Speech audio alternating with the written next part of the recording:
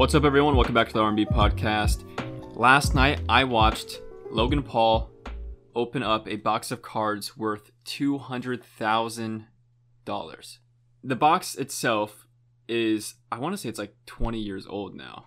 Over the years, somebody has kept a first edition Pokemon box. It's called a booster box, which I think is just short for, like, if you want to get into Pokemon cards back in the day, you buy this booster box, and it's basically just like kind of a starting hand for Pokemon cards, if I understand correctly, if that's what I'm thinking it is.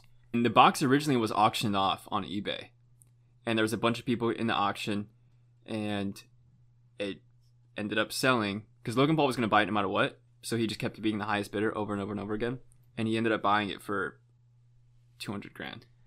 Could you imagine being the guy that sold it though? That's crazy. Like, imagine just holding on to that. And then, how much did they go for, like, on release? Definitely not $200,000. No. Probably like $30. Yeah. Imagine buying a $30 box of Pokemon cards and then 20 years later flipping it for $200,000. That's insane. The crazy part is that the cards inside the box are so rare.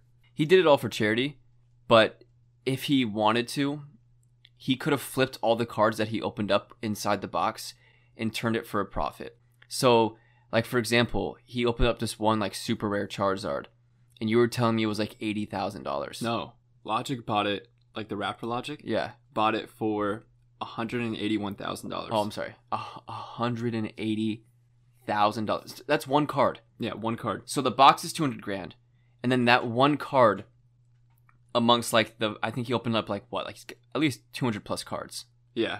Like, he was streaming for like 3 or 4 hours. Yeah, definitely. So one card is $180,000, and I know Mr. Beast also bought a pack. So I guess, like, the way he was doing it was, like, he had like this box of Pokemon cards, and it was like a bunch of different packs of cards, and he was having, like, for charity, like, you know, streamers or like anybody in the chat and stuff can buy a pack and have him, like, open it on stream and, like, show you what you get, basically. It's like, well, yeah, we were talking about it a few weeks ago, but it's super common, you know, like, if you're, like, live streaming yourself opening up packs, you can have people donate, digitally buy a pack, and then you open up that pack, like, in their honor and have, like, their name on it. Yeah, but Logan Paul was actually sending them the cards, though. Yeah, right. I was saying, like, for the majority of of streamers, and yeah. And so if Mr. Beast opened up, I think he'll open up a Blastoise, and then Logic bought the Charizard for $180,000. So just between them two alone, just between 2 cards, that's $220,000. So, like I said, he opened up, like, probably 200 plus cards, and just 2 of them, he already flipped a profit on it by $20,000. So I didn't watch the full stream. I was watching it for a bit. I know he also opened up a Mewtwo, and that went for, I want to say it was $30,000. Yeah, roughly. It's so insane. Maybe more or less. But still, that's 3 cards where he's already turned a profit. He's already made your average person's salary off of 1 card. And that's not even, like I said, that's not even the full stream. So the crazy part to me is, like, let's say you weren't Logan Paul and you were just a normal guy and you invested in this, like, box of Pokemon cards. Or, like, let's say you're the original guy, and you don't sell it and you open it and you take it card by card. How, like, who are the people out there buying these $20,000 cards?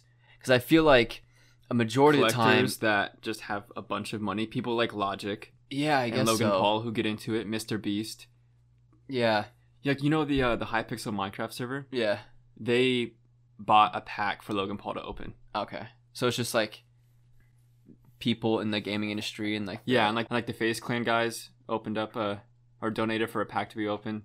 But I'm saying, like, but they're all, like, doing it because of Logan and stuff. Yeah. You're just, like, some average guy on eBay, like, who's, like, the same people with a lot of money. They're just not famous. Yeah, true. Yeah. Damn, bro. Imagine dropping $30,000 on a Pokemon card. Imagine dropping $181,000 on a Pokemon card. Yeah, Logic. I mean, he had Logic had the Twitch contract recently, so he's sitting good. He's good. It kind of reminds me of you and I, though. Like, whenever we were growing up, we had, like, a small Pokemon card phase. Right. We were mostly Yu-Gi-Oh kids, but Pokemon was still something that we collected a little bit. It was like we played the Pokemon games, Right. But then we collected the Yu-Gi-Oh cards. and watched the Yu-Gi-Oh show, and we watched the Pokemon show. For those of you who don't know, everybody knows what Pokemon is, but Yu-Gi-Oh is essentially just a really weeby. I want to say it's a more edgier version of Pokemon. In a way, yeah, it's a little bit more like anime-y, I guess you Yeah. could say.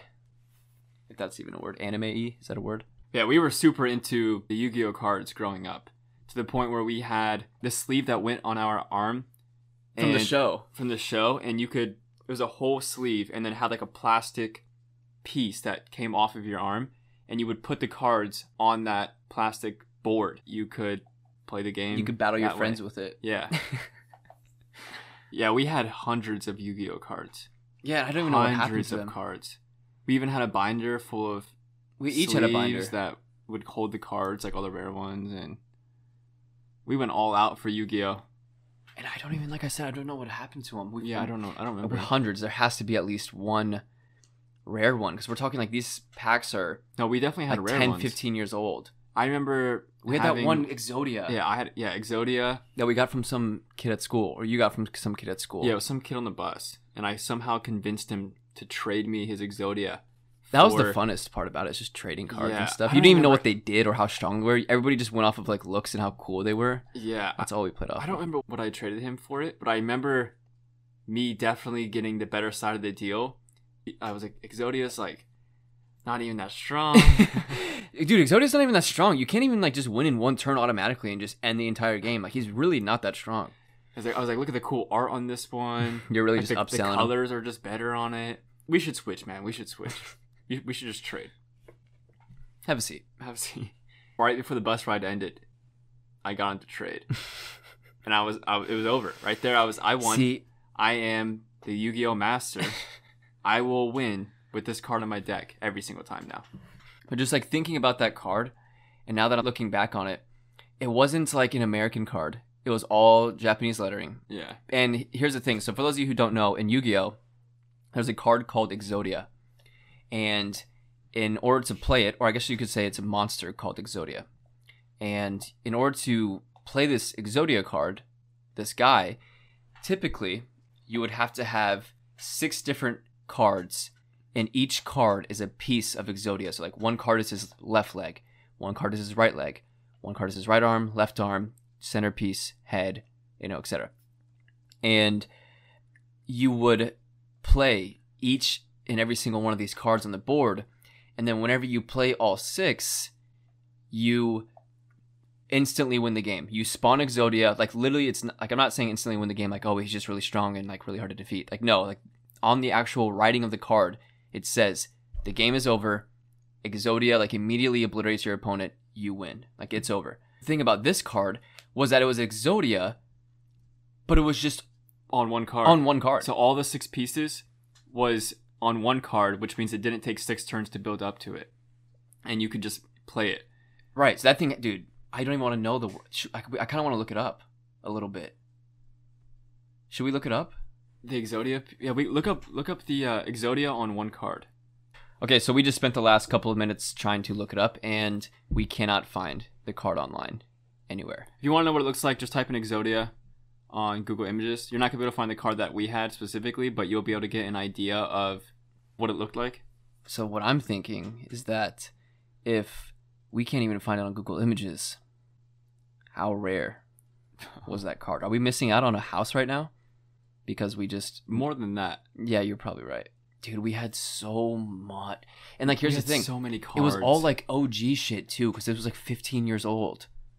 Like these cards are like old. We had an entire binder. We each had a binder full of them. And Plus, we had binders full of them, and then we also had separate like decks and like boxes yeah, of cards. I remember that too. Do you remember the Blue Eyes White Dragon? I do. I remember Red Eyes Black Dragon. Red Eyes Black Dragon, Blue Eyes White Dragon, and there was also the 3-headed version of the Blue Eyes White Dragon. Oh yeah, you're right. Well, I thought And- Blue Eyes White Dragon. No. There's Was one head always and just- then there's 3 heads.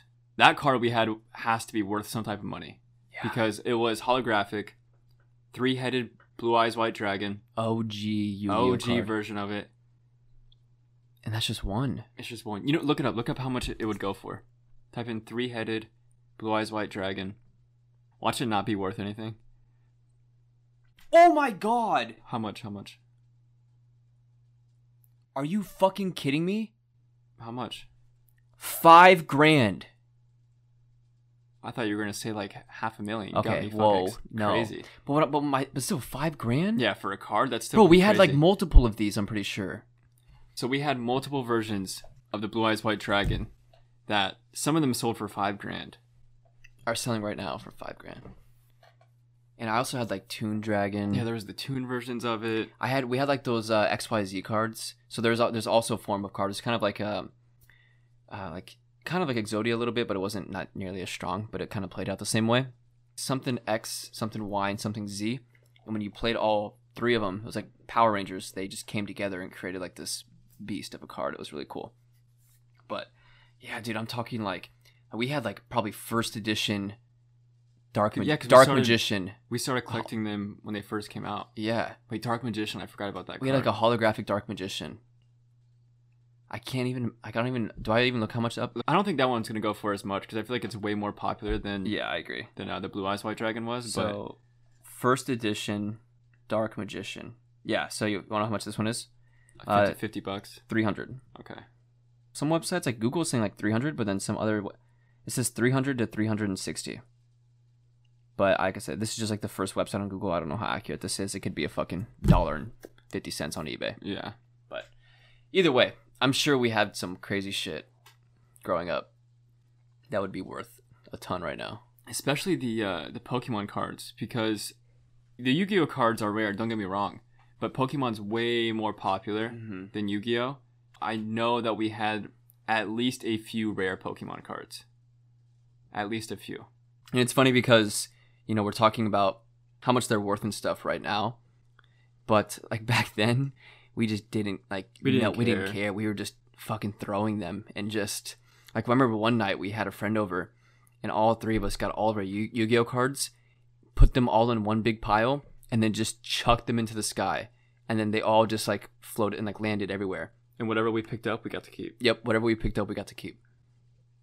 We just like, and then we didn't know. We were just yeah, and that's the fun part about it. Nobody knows. Yeah, we also had that paper that would go on the ground or a table or whatever, and it was like a board to play the game on, where you would place certain spells and monsters on. We never really knew how to play the game. Yeah, to this day, we still don't know how to play Yu-Gi-Oh. We just played our own version of it that we made up, where the amount of stars on the card determines whether or not your card wins or is better. And which probably just means nothing. We kind of played it like the card game called War. We would just take turns putting down Yu-Gi-Oh cards, and whichever one had the most stars, that's who won that round. See, now you have card games that are just all digital. Yeah. So it's not like which kind of makes like these cards even a little bit more rare because it's real tangible things. It's not like, you know, Legends of Runeterra or Hearthstone where all like the rare cards are just digital and kind of everybody has them. Like for instance, you have a 0.1% golden legendary in Hearthstone, but you know, you can't really sell that. Maybe it's not 0.1%. Well, it's the chance to open it is 1%. But it was like your first pack ever.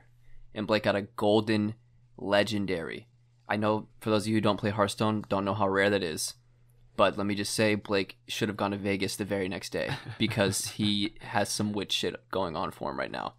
Yeah, also with the physical versions, there's different types of the cards. Like we mentioned it earlier a little bit about the holographic versions. For Pokemon, there's like normal cards that just are plain printed.